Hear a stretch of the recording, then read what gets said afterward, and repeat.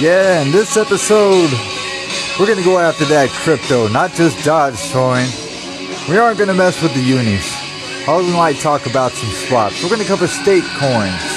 These are pretty cool, man. These things, if you got them and you hold them, hold them. Like the tag, you earn interest better than a bank. I mean, hand over fist. Did you know there's places you can put your Bitcoin and get 6 to 9%? You can loan it out to people with a double-back currency and be guaranteed of receiving their money back from the loan or get their collateral. It's really interesting the things you can do nowadays. But we used to have a pretty simple time.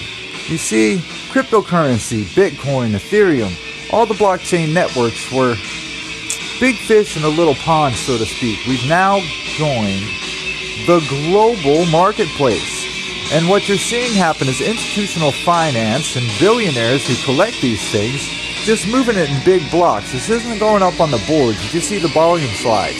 All of a sudden there's prices, but it's sideways. It climbs in a way that it never did before. The thing is, they know the trends. When you think you should buy, they're going to sell. When you think you should sell, they're going to buy. It's going to go sideways and climb until they want to cop a profit, and then it's just going to drop and boom! 5 minutes later, 10% shift.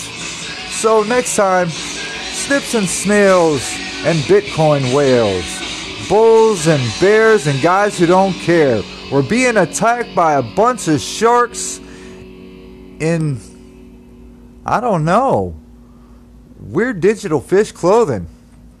See you there. You know what we say. We're trading all in. Be there or we'll sell you shares.